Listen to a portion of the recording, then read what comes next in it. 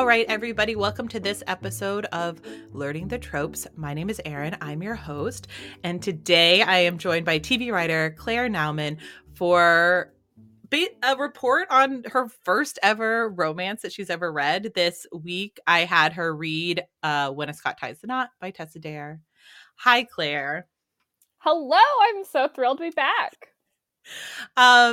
So before we dive into the meat of the book, I just want highlights, how are we feeling? It's your first romance novel. Well, it's your first open door romance novel.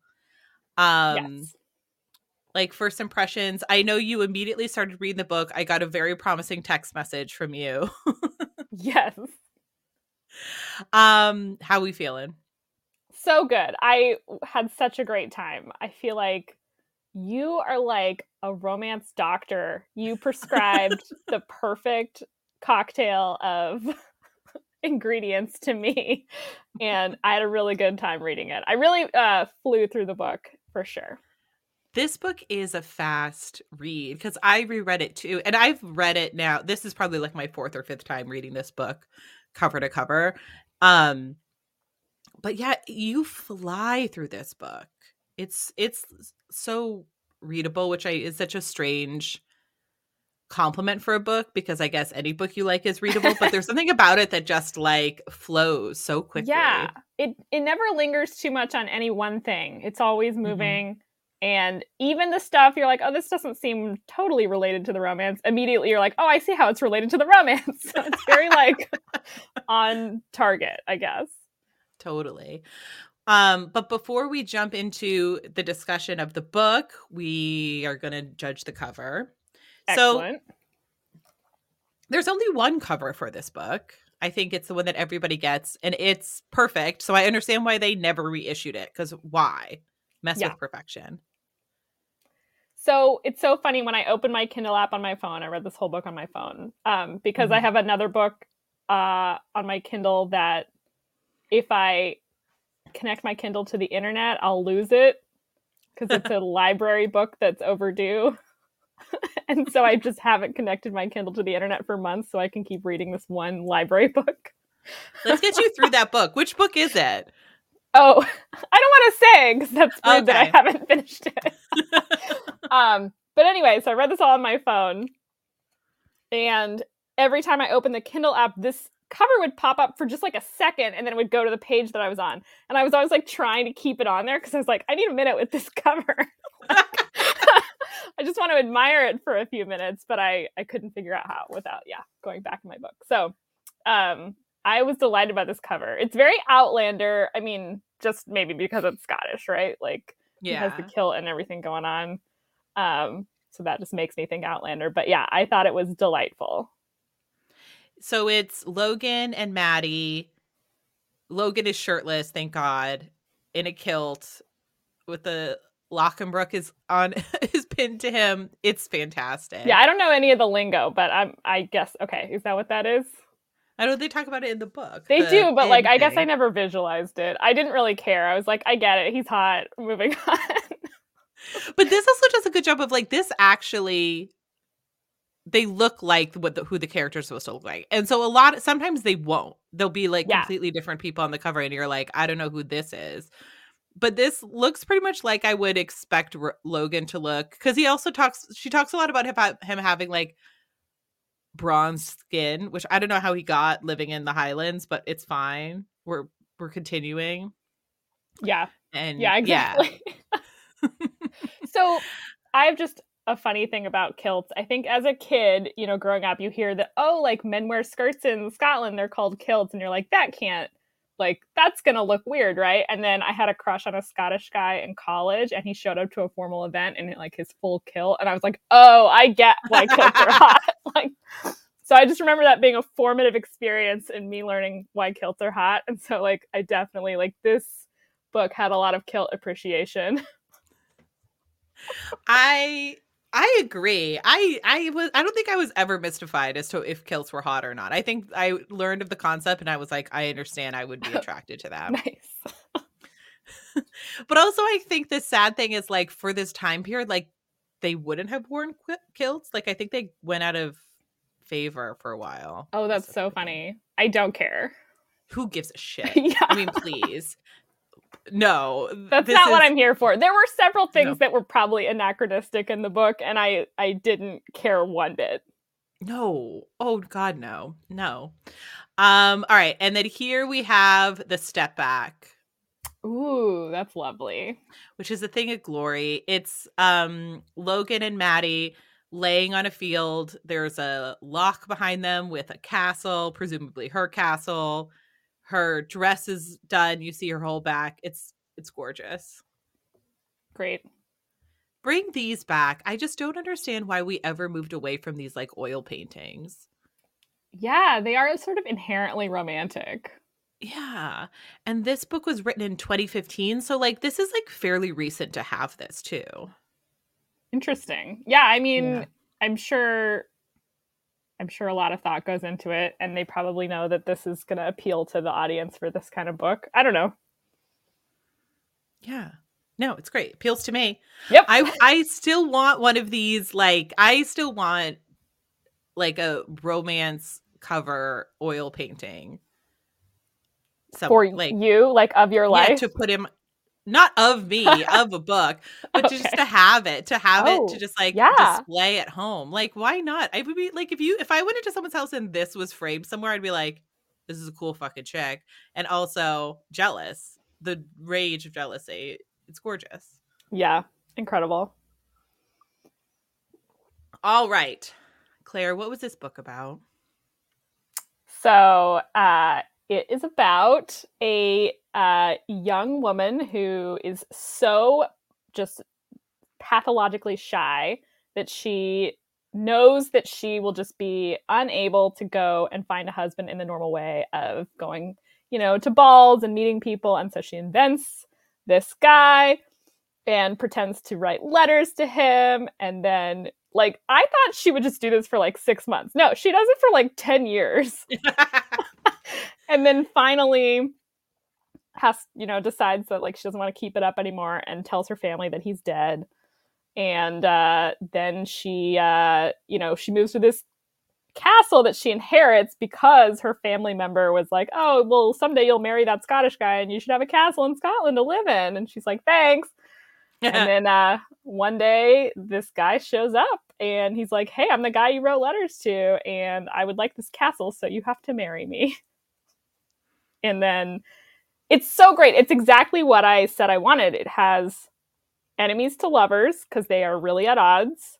It has marriage of convenience because she's like, oh, I guess I kind of do have to marry you. It makes sense in the book. Like, it's her choice. Because he says he'll expose her letters if she doesn't marry him.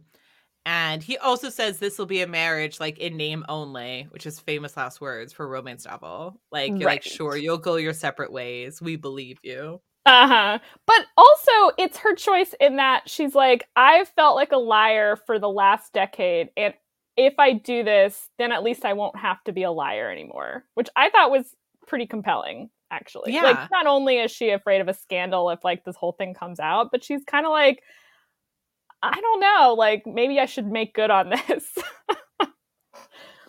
But then the sort of will they, won't they of the book is that she makes him wait to consummate the marriage because she realizes, oh, it's not official until we do that. So maybe I can find a way out of this. Which is great for the slow burn. That was the third trope I mentioned. So you have them all, like, I'm so impressed. Like, you totally had everything in this book that I wanted. So great recommendation. And I was actually really impressed at how long they drew out the slow burn. Like, every page I was like, they're gonna do it now, right? And like, they still didn't. Yeah, they don't have sex till like pretty much the end of the book. And well, the other thing that I think is nice is it's not just that she's like, no, let's not consummate. Because at a certain point she's like, let's do it. And he's like, no, you're not really into it right now. And I need you to be really into it. She's like, Jesus Christ. She's like, what is going on? So it ends up being like each of them at different points is saying no for different reasons. Pretty soon she's like, oh, he's very hot. Like, this is probably worthwhile. Like, we should do this at some point. Immediately she's like, he is hot. And that makes this easier, is that I Right. invented, like, how lucky is she that she just pulled a name out of thin air and it Oh ended up boy. being, like, a very hot man. Incredible. Yes, she lucked out for sure. Yeah. So what do you think about the book? What are your top lines? What surprised you about your first romance, if anything? I I really was impressed like how well-rounded it was. Like it was just purely like, on some level it's a romance. So it's like, okay, like it's two people who are gonna bang, and that's like the whole point. But there really was more to it. Like there was like she had, her artistic ambitions. She had like actual, like very light trauma of like the reason that she was so shy around people. And I appreciated that they kind of explored that a little bit. They explored his backstory and kind of like his, the reason he is the way he is, and their struggles with kind of like the way they've lived their lives and the people it's made them into, and how they're having to kind of get out of their comfort zones to be together. That all like had a surprising amount of effect and weight on the story that I appreciated. I don't know. It made it richer. So I was delighted by that. Yeah, and I think that's the thing about romance is it needs to be two people coming together that are pushed to be something more together than they could be apart. Ooh, that's good. Yeah. And I think for this book in particular, Logan is somebody the thing that I like, there's so much to love about this book, but Maddie writes these letters for, like you said, years, and they turn into basically a journal for her. And instead of a journal being something that you write and then you just kind of like hide and then you read years later, like, wow, I was really going through something. Yeah. Like there's somebody on the other end of that. And I mean, I know because I have my 3 to 5 pen pals, and so I understand the kind of, like, intimacy that is created through that relationship of just writing to each other, because 'cause I've never spoken to any of my pen pals. And, and how much those letters, which is just, like, her kind of moving through life, affects Logan. Because when Logan he talks about when he first gets the letters, he's, like, an enlisted guy. He's an orphan. He kind of doesn't have much going for him. He doesn't want much out of life either. He's just kind of there. And through getting these letters that she addresses to Captain Mackenzie, he's like, well, maybe I could be a captain. And she talks about how her younger siblings pray for him every night. And it creates this life and this dream for him that he didn't have on his own, and pushed him to be who he is, which is like ends up being the leader of this squadron. I mean, what are they, like, this group of Yeah. army? He ends up being a captain and having Yeah. men that he takes care of, and has created this family. um and that's before he even sets eyes on Maddie. Yeah. She's sort of already affected him so profoundly. So That's such a good point. No, that is a really special component of the book. And I mean, you kind of alluded to this, but the fact that she was super honest and open and truthful and vulnerable in those letters. So, like, he really mhm. did learn a lot about her. And just, I mean, that's sort of a chilling but exciting idea, too, of the fact that you were accidentally really open with someone, but then that means they know you better than anyone else. Like, what a cool sort of, uh, I don't know, element to throw in there. Well, and terrifying, because then she doesn't know Logan, because she just has Right. her imaginings of him and not who he really is. um And yeah, and so she the also runner in the story that I love is, so she's a naturist, not a naturalist. No, A naturalist. I naturalist. think the naturists are the nudists and the naturalists are the, but yeah, you're right. Now I'm confused too. Yeah, there's one or that she's not naked, but she loves like bugs and stuff, and she draws all of these animals for like encyclopedias or for like scientific drawings Yeah. that people bring back from other places in the world. So it's like colonialism, and we don't need to dwell on that on those Yeah. men, because it's not Maddie's thing. But she has two lobsters that she's waiting to watch mate so that she can draw them, Fluffy and Rex. Yes. And it's amazing because it's basically like the female Fluffy has to wait until she's like can molt off her exoskeleton, and then what happens? Like, how do lobsters mate? Well, she never finds out because she's Yeah. too busy with her actual mate.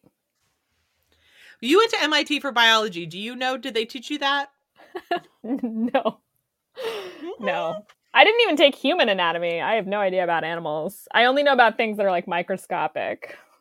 Oh. Like I thought you were going to be like, bacteria. oh, here's how it goes. No.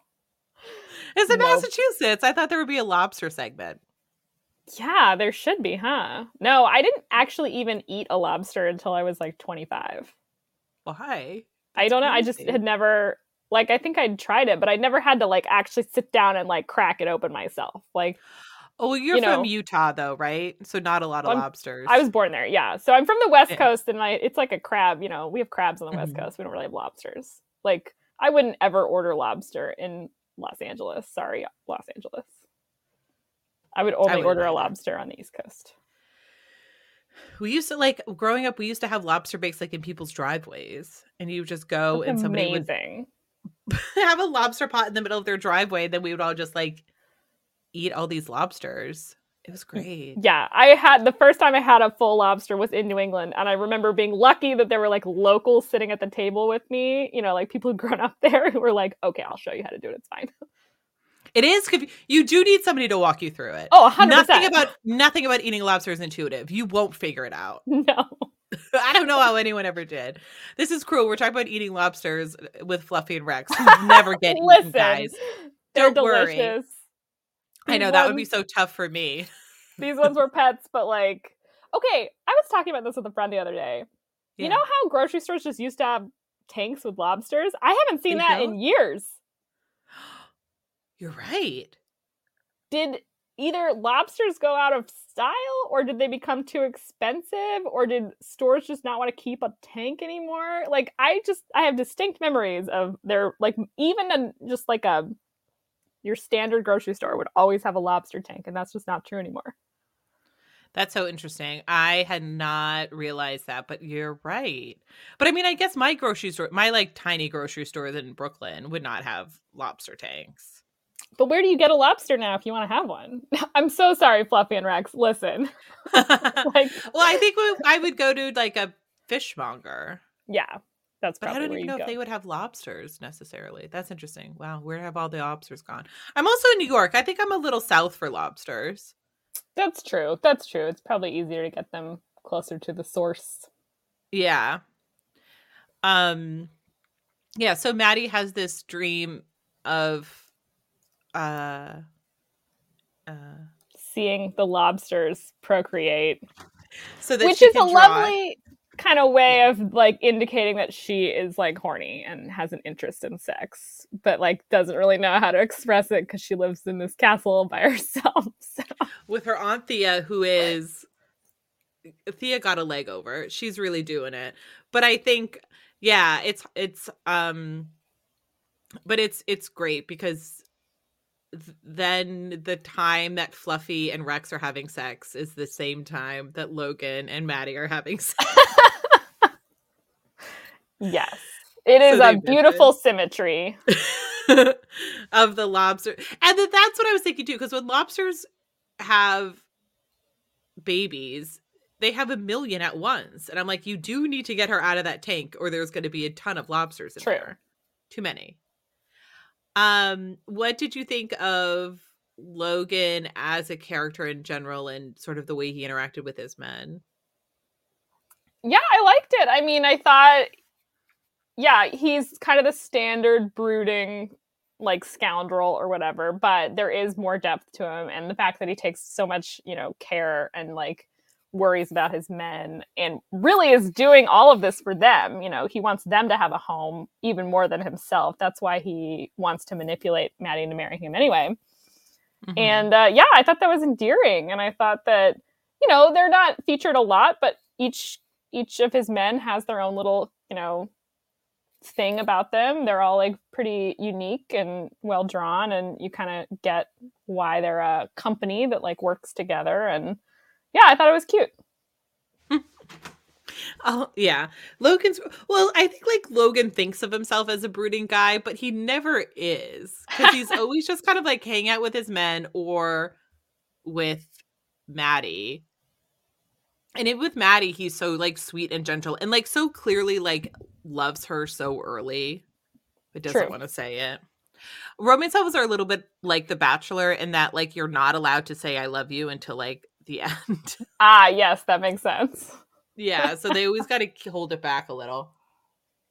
Yeah, and I mean, I think he's, you know, he just came off of war, so he is a little like messed up, but he has that sweet, soft, underbelly that is pretty obvious pretty soon.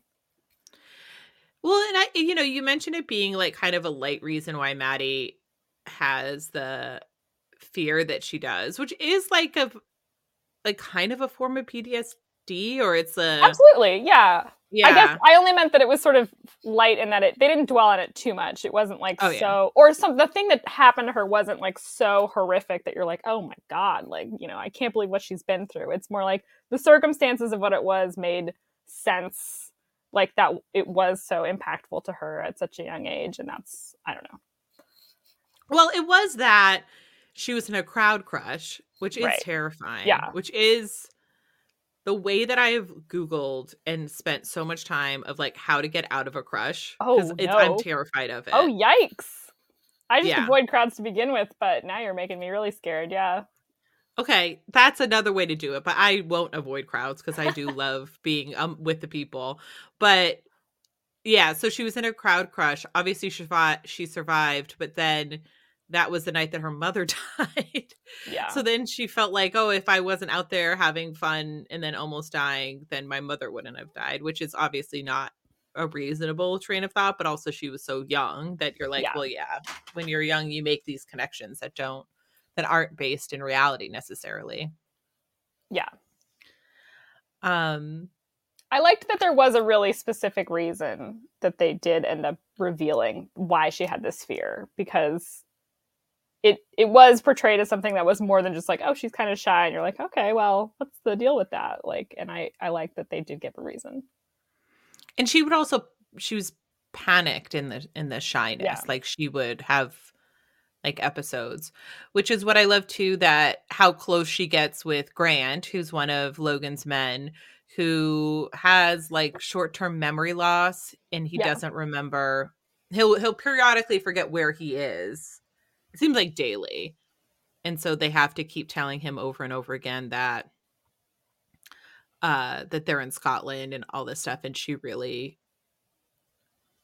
you know. She feels for him, like she feels for someone else who kind of suffers with daily life in a way that other people don't. Yeah. What do you like at the end of the story? So his, like, children have died and his grandmother has died and his entire village is burned down. It's not funny. It's just, like, so dark and Right. It's like awful. a country song. Yeah. And so they like, Logan keeps saying, "Oh, I'll go. You can go see your children. We'll go to see them tomorrow," knowing that, like, he won't remember tomorrow. And then at the end of the book, it's sort of a, like, supposedly a sign of Logan's growth that he's like, "Everybody's dead, but it's okay. You're safe now." And I'm like, I don't know that that's better. I do think that the original of just sort of being like, "Yeah, tomorrow everybody's fine. Like, tomorrow it's fine," is preferable. I mean, what would you prefer Well, if you had, like, a interestingly, daily? that is actually one thing I wanted to bring up.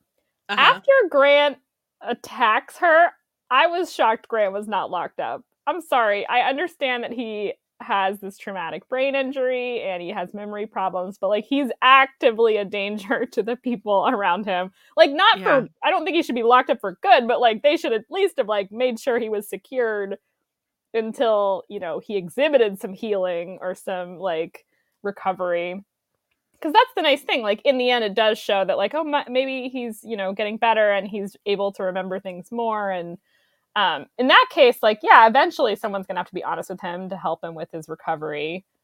Um, and I guess it seemed like either way, he might have been a danger. So, I mean, it was used in the book to be like Maddie's you know, pushing Logan to believe that like things can change, that like maybe Grant could get better. And Logan's a little bit set on like, well, no, I'm just dealing with it the way it is. Like, I'm not going to have hope for the future. And that kind of reflects this whole thing of like, I don't have any dreams. Like, I don't have hopes for the future. So I think it's just really used as another, like, you know, mirror of their characters. Okay, that makes sense. Also, I think like Maddie's a little bit to blame for Grant, and not to like blame the victim or whatever. I mean, nobody was really hurt, but like she brought him into a place where like she was trying to make haggis, so the room reeked of blood. And then she didn't poke holes in the haggis to let out the steam.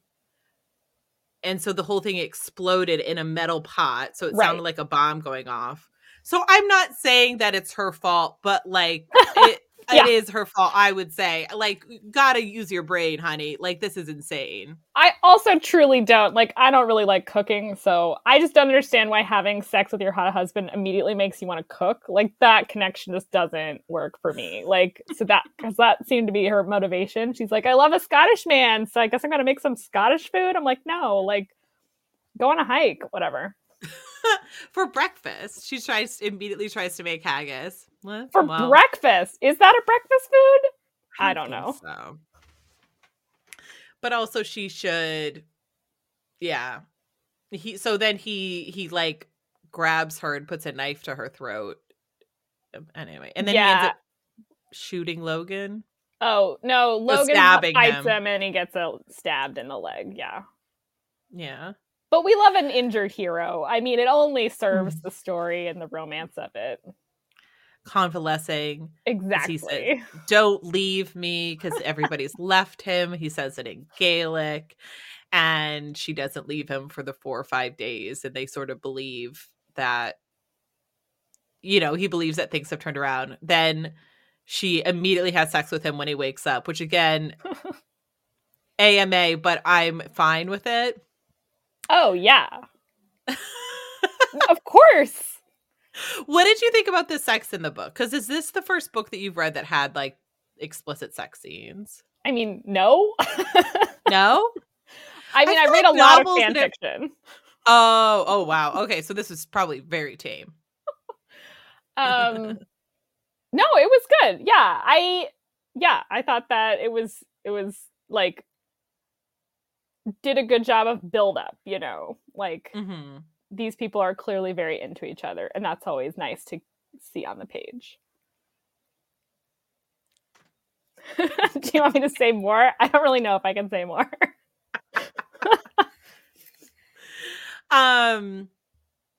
No, I thought that the sex was great too. And like you and in the way that I think that is important for books like this too, because I hate, you know, whenever people find out that I'm like a romance reader or, you know, have this podcast or something, and they're like, what's the deal with romance novels? And they're like, is it just porn for women? And I'm like, well, there is porn for women. That's just porn.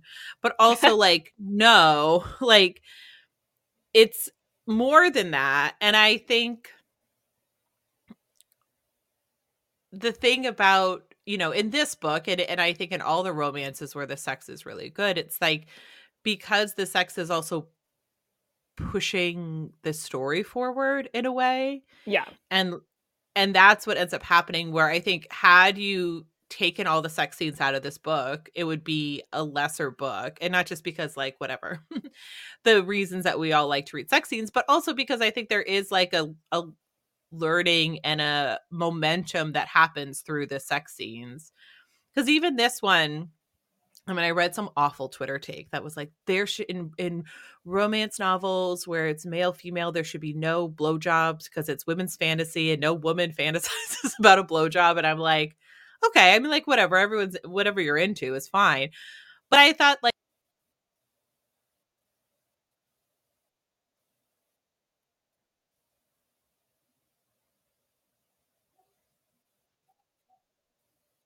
in that way, in any way, really, and him sort of being able to release no, well, being able to release that.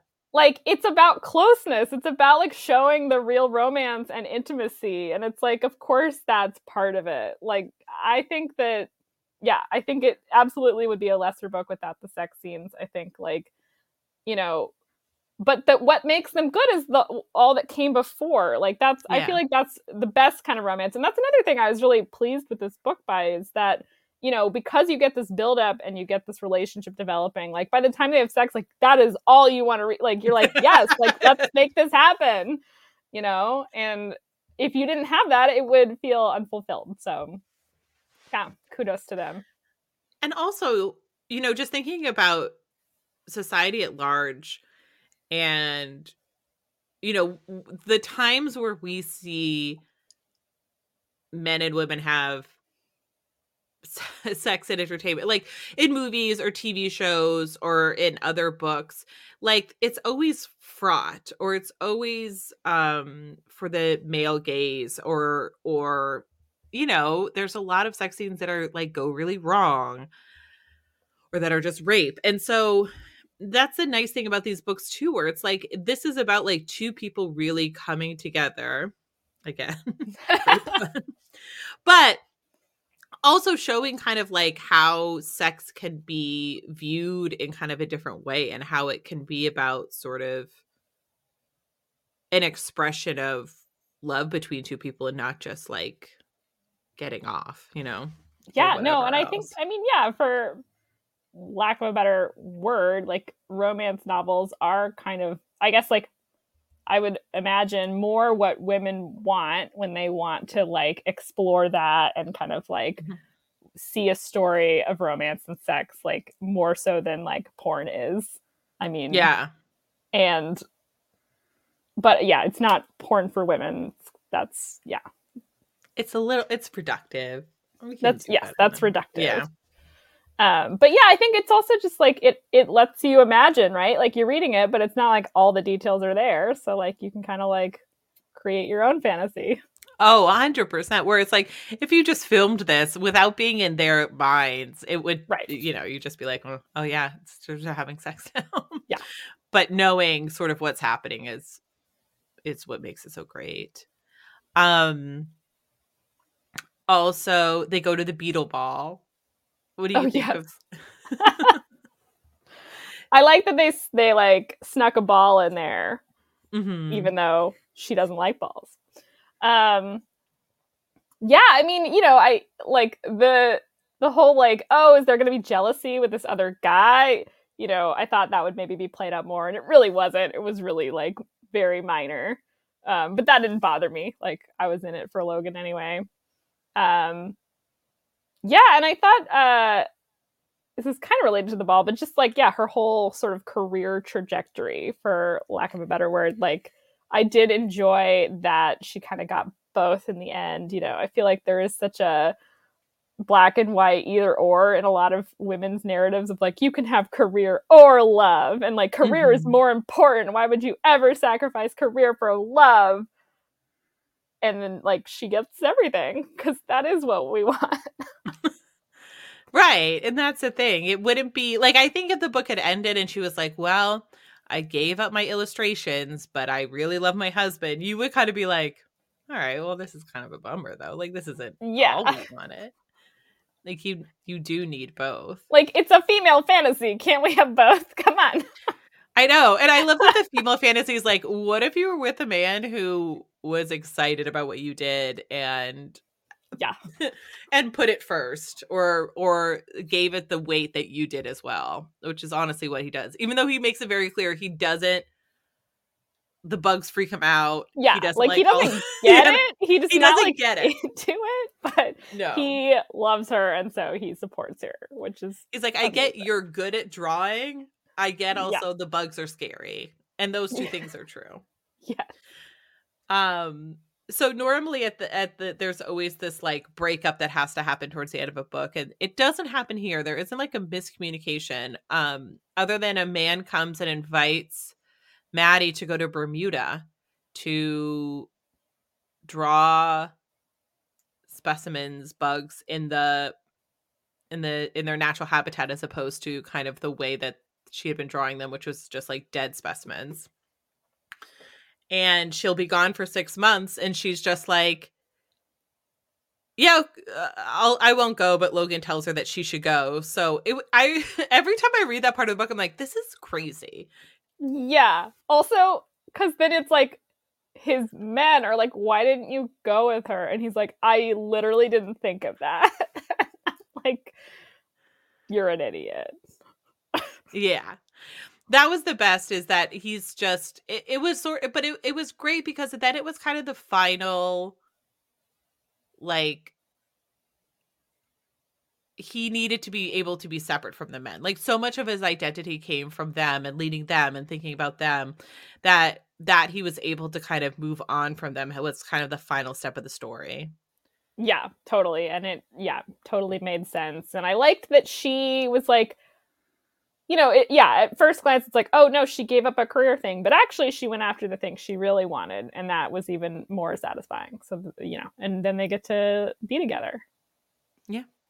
Then she just goes and she she just goes and she basically just like asks for a job from a guy who's creating a 4-volume encyclopedia about the bugs of Great Britain, which is where she Yes. lives. So it all ends up perfect. No colonization required. Yes. Well, minor of, a few areas, but it's fine. Not quite as bad. It is glossed over for sure. That is not what the book's about. No, and I also don't need that from these kinds of books. So before we do Goodreads list, is this the last romance you're ever going to read, or are you going to be more into picking them up in the future? Are you kidding me? I was on Tessa Dare's website looking at all the different synopses of her other books. I was like, what is the most like this one that I can read? So I don't know if you have any recommendations. Oh, yeah. The next one. So the great thing about the Castle Ever After series, which is this is book 3, is that they're not connected in any way. Like, no characters from each series show up. They're just all take place at castles. Oh, okay. Great. That's really all you need. That is so great. There's one called Romancing the Duke, I believe. I have to look it up. But basically, I think you'll love that one. It's about this woman who inherits a castle, and she shows up, and there's, of course, already a man living there who's like this blind duke. And she has to, it gets kind of convoluted. But the thing about her that's amazing is her father wrote all these stories about her as a child, these like fantasy stories, but she was a central figure. And so all of these people who are giant fans of his books think that she's the actual like person from these childhood stories. And so she has all these like fans that keep showing up places that are like cosplaying as these books. It's great. Wow, that's fun. Yeah. Yeah. And then the other one is Say Yes to the Marquess, which is less silly than the other two, but it's really good. And it's this woman, and she's been engaged to this man forever. And he keeps going on these different like missions and things. And so basically, like, she's been engaged to him for like, I don't know, like 10 years at this stage. And finally his brother shows up and is like, you're going to marry my brother. Like, and she's like, no, I'm not. I'm going to break the engagement. And so he's trying to like force her to plan a wedding. And guess what? The two of them fall in love. Are we surprised? No. But it's very good. All right. But I would say like continue with this series because it's a really fun series and it's a good sort of introduction to this kind of romance. All right. Before you go, we're going to do quick Goodreads lists. So basically, you just tell me if you feel like this belongs on this list or not. Okay. Favorite historical romance novels? Yes. So far, it's the only, but yeah, but it would also be a yes. Best humorous historical romance novels. Oh, I didn't think the humor was like too forward or like too big a component. So maybe no. You didn't think it was particularly funny? Not really. But I mean, that didn't bother me. No. Best historical romance is where the quiet, unusual girl gets the guy. Yes. She is very quiet, or and unusual too. I mean, she just likes drawing. Would you, if you could have any artistic ability other than writing, obviously, which is an ability you already possess, what would you choose? Like, would you Hmm. like I mean, probably dancing. really? Yeah. I would say I would want to be an amazing singer. Ooh. I'm not, but that would be, or draw. I feel like when people just can draw really well, I'm just like, this is amazing. Yeah, This I is can't fantastic. draw at all. So, but I've never really wanted to that badly, so that's okay. Best Highland Scotland romance novels. Yeah, sure. Historical romance, Marriage of Convenience slash Arranged Yes. Marriage. It's so good. I It's really, truly, it is my favorite trope. And it's like the thing that would be the most horrible in real life. Like, at no uh, point in real life is like a marriage of convenience a good idea. Like, I guess, like, maybe there's a case that it would be. But, like, I just feel like having to be married to a guy you didn't like is like my worst nightmare in real life. But in romantic, like, fantasies, I love it. oh, it's amazing. Oh, I mean, there's so many things that I love to read about that, like, if it happened to me, I would be horrified. But Oh, that's why totally. it's safe in a book and Exactly. not something I have to deal with. Because yeah, obviously, actual forced marriage is horrifying and should be stopped. But in a romance novel, it could be more. Exactly. Best historical romance is married couples. They get married really early in the book, Yeah. handcrafted. No, they're married for most of it. Let's do it. um, hot, steamy, sensual, historic romance books. Yeah. Pretend lovers and fake engagements. Ooh, yeah, that's true. That qualifies. Well, it's a fake engagement on her side. Then she Right. kills him, and then it's a real marriage, but the men know that they haven't slept together always just by looking at Logan. They're like, he Oh hasn't my fucked god. yet. I guess yeah, a lot of those trope is like I guess like Bridgerton is like they're like we'll pretend to be engaged so that people leave us alone or something. Yeah. Like Oh, we forgot to talk about like the most heartbreaking part of the book, which is like Beltane, and he admits like the letters and sort of what they did for him, and then he's like, and then you killed me. yeah, he's Oh, really butthurt about that. I would be too. It's like Yeah. a dagger to the heart. The one thing about this book, and I don't want to spend too much time thinking about like realistic, like what would happen, but like what he never wrote her back. Did she just Yeah, never put her name on it, or I guess yeah. it doesn't ever even address it. I guess we could like do that in our heads to make it okay. But yeah, at some point, you know what though? You could say like, oh, he was afraid the letters would stop Yeah, if he wrote her that's back. true. But yeah, he feels so betrayed by her. Like it's amazing. Like he's had an entire like full cycle relationship with her and she doesn't know he Yeah, exists yet. And it's amazing. But it's yeah, so heartbreaking because it's like, yeah, that would be awful after 10 years of receiving these like really heartfelt, sweet letters, like really learning and falling in love with somebody through these letters. Then all of a sudden they'd be like, I've decided to kill you. Goodbye. It yeah. would throw you for a loop. I guess at that point he should have written her back, right? Yeah. Because the Um, letters weren't going to keep coming anyway. yeah, because somehow he knew. I mean, I guess she just said the name of the castle, and then he probably just figured out where it Mm. was. But love letters, romance novels featuring written communication, Yeah. best romances with spinsters, wallflowers, or old maids. She's Yes. 26. Sure. Sure. Yeah.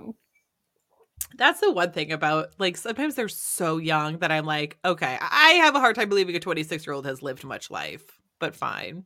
Yeah. I mean, they didn't live as long back then, so for historicals, it works for me more because it's like if they make it to 45, they're having a good life, you know? Wait, this is my big thing with that. the reason why people think that people lived only to 45 back in the day is because they count infant deaths, which were much Oh, higher. So if you take out that, like people, the average age that people lived to was like in their like mid 60s to early 70s. that's a good point. So it's like life expectancy was 45, but that's because it's an average. Yeah. And a lot of people were making it to like 3 days and then cutting it. But I mean, not to be morbid, but like think of the 40 and 50 somethings in your life with like health problems that without modern medication like would be bad. I don't know, like certainly like there was more that could go wrong that could not be fixed. Oh, yeah. Listen, 100%. That's why there's all those mythical creatures back in the day because nobody had glasses. So you were just seeing normal things like, what could that be? That's so funny. Oh, yeah. I mean, I don't know about the quality of life. And listen, I would say 30 and 40-year-olds now, after we've discovered sunscreen as a people, you can't stop us. Like as That's far a as good millennials point. go. It's a Yeah. huge thing. No, I mean, yeah, you're totally right. People were still living to 80. Like it's obviously it existed, but I guess like you know even Logan could have was like almost died because of this one stab wound, So Hmm. it's like, yeah, like life was just riskier. So I do think people, were more apt to just like, jump headlong into stuff and maybe, seize the day. Yeah, totally.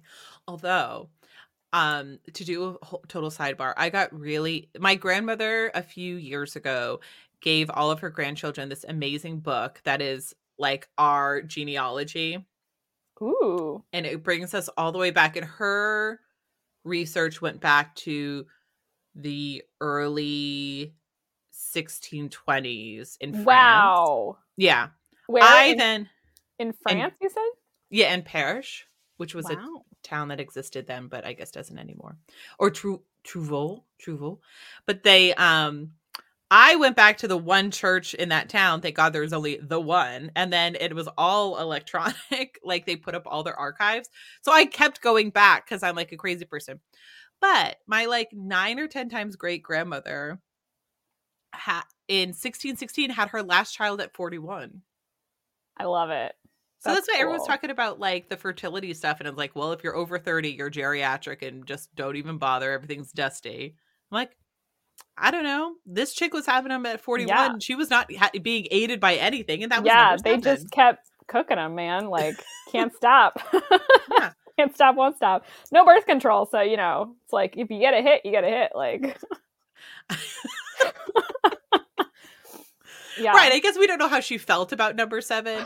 But I do think, just to say that people try Yeah, to act as no. though like life is over at 30. And it's really Okay, never was. this is a total sidebar. I just recently was told that menopause is like early 40s. Like, for some reason, I thought it was much later. But, like, Oh, that's scary. yeah, I was talking to a doctor friend and she's like, yeah, no, like 40 to 45 is like when it gets going for most people. And I'm like, a what? That's really early. I thought it was Yeah. like 50s. Yeah, me too. Huh. But I guess it makes sense. Like, if she had her last kid at 41, it's like after that like the factory was closed. Yeah, exactly. Who knows? Yeah. All right, let me see. What else do we got here? Romantic comedies you don't want to miss. You would not consider it a romantic comedy. I mean, I guess so.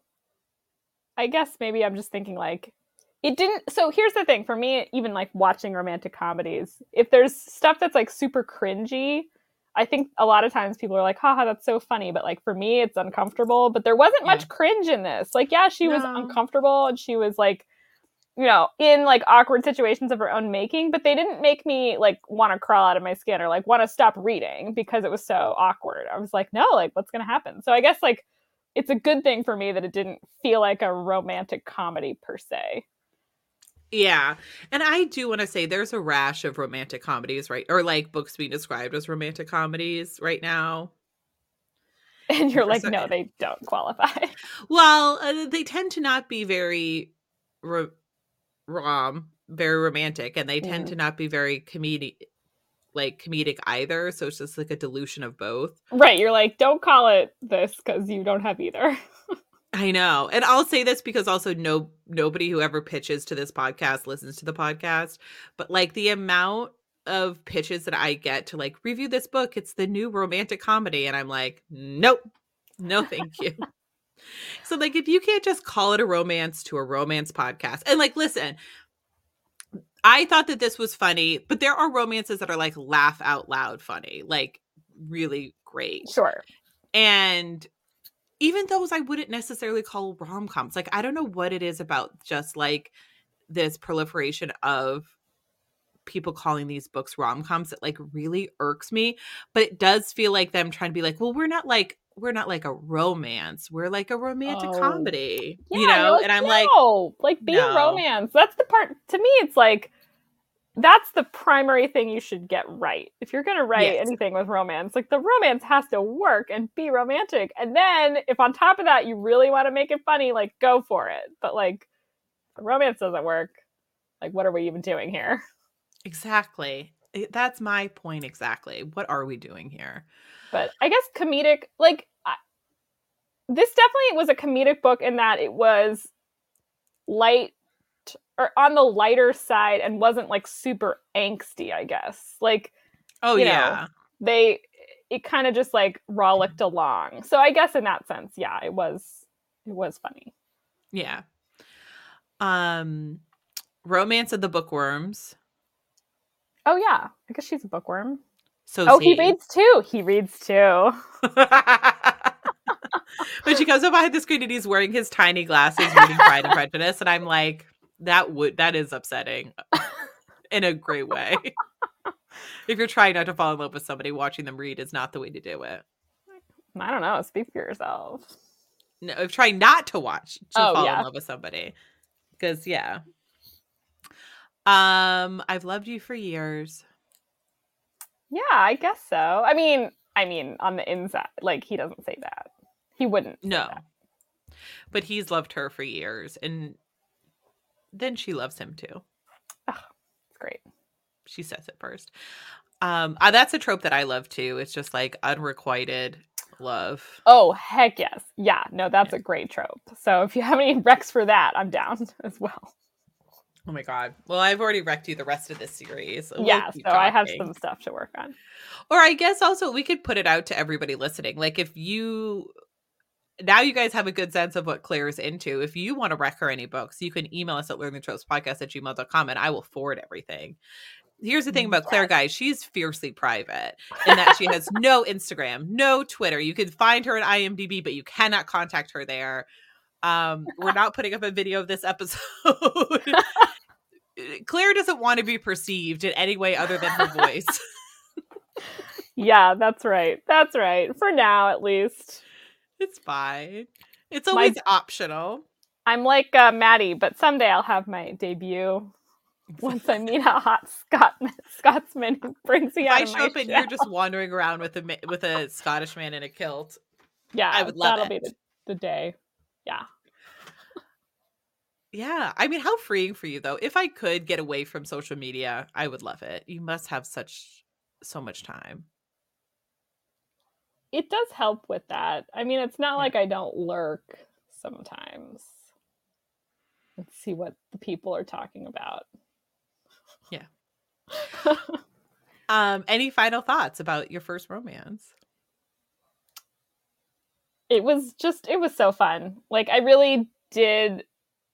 I was at the point where I was like, I don't know like if I'll find one that, I really like, or like I don't know how much fun I could really have reading one of these, but it was so much fun and it really did like qualify, and like align with my tastes so perfectly on a lot of levels. So, it's really opened up a new world for me, which is great. And so was there like a big surprise or like a big misconception that you had that was kind of Yeah, I think that it would feel like filler until the sex scenes. I think that yeah. was the misconception I had. And it truly didn't. It felt like a fully formed story, with the narrative, with point of view, like all the way through. Yeah.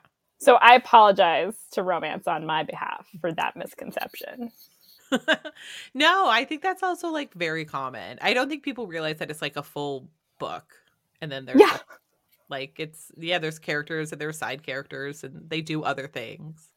But you're right that it is always does have to be in service of the story of the central romance, but Yeah, and I'm sure like some books do that better than others. But like, yeah, yeah. I think this was a great example of one that it really balances those needs, right? Like you have the needs of fleshing out these characters so you really care about them and you get where they're coming from, but then you also like have them coming together in this great romance. Yeah. It's great. I love them. I think that they're so good. Well, that's the other thing too that's always so funny when people are like, "Oh, our romance is well written," and it's like, "Yeah."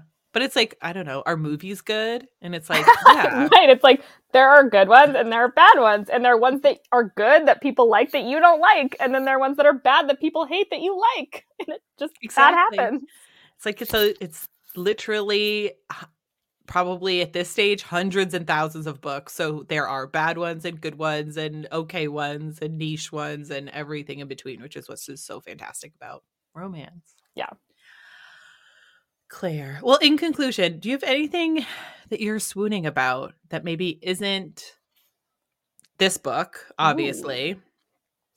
Any TV show or anything? Yes, this is going to be kind of out of left field, not a romance. No. Uh, I really love the show Dave on FX Okay. that stars the real life rapper Lil Dicky playing himself. Season 3 is out now, and I think it's just a brilliant show. It's one of those rare prestige comedies that are actually funny. Like, Oh I yeah. love a tense half hour comedy, quote unquote, but like this one's actually funny. Like, I laugh out loud watching Dave, and I think it's really well written, and I just think it should win all the Emmys. I don't know why it's gotten passed over, but I love it. What is it about?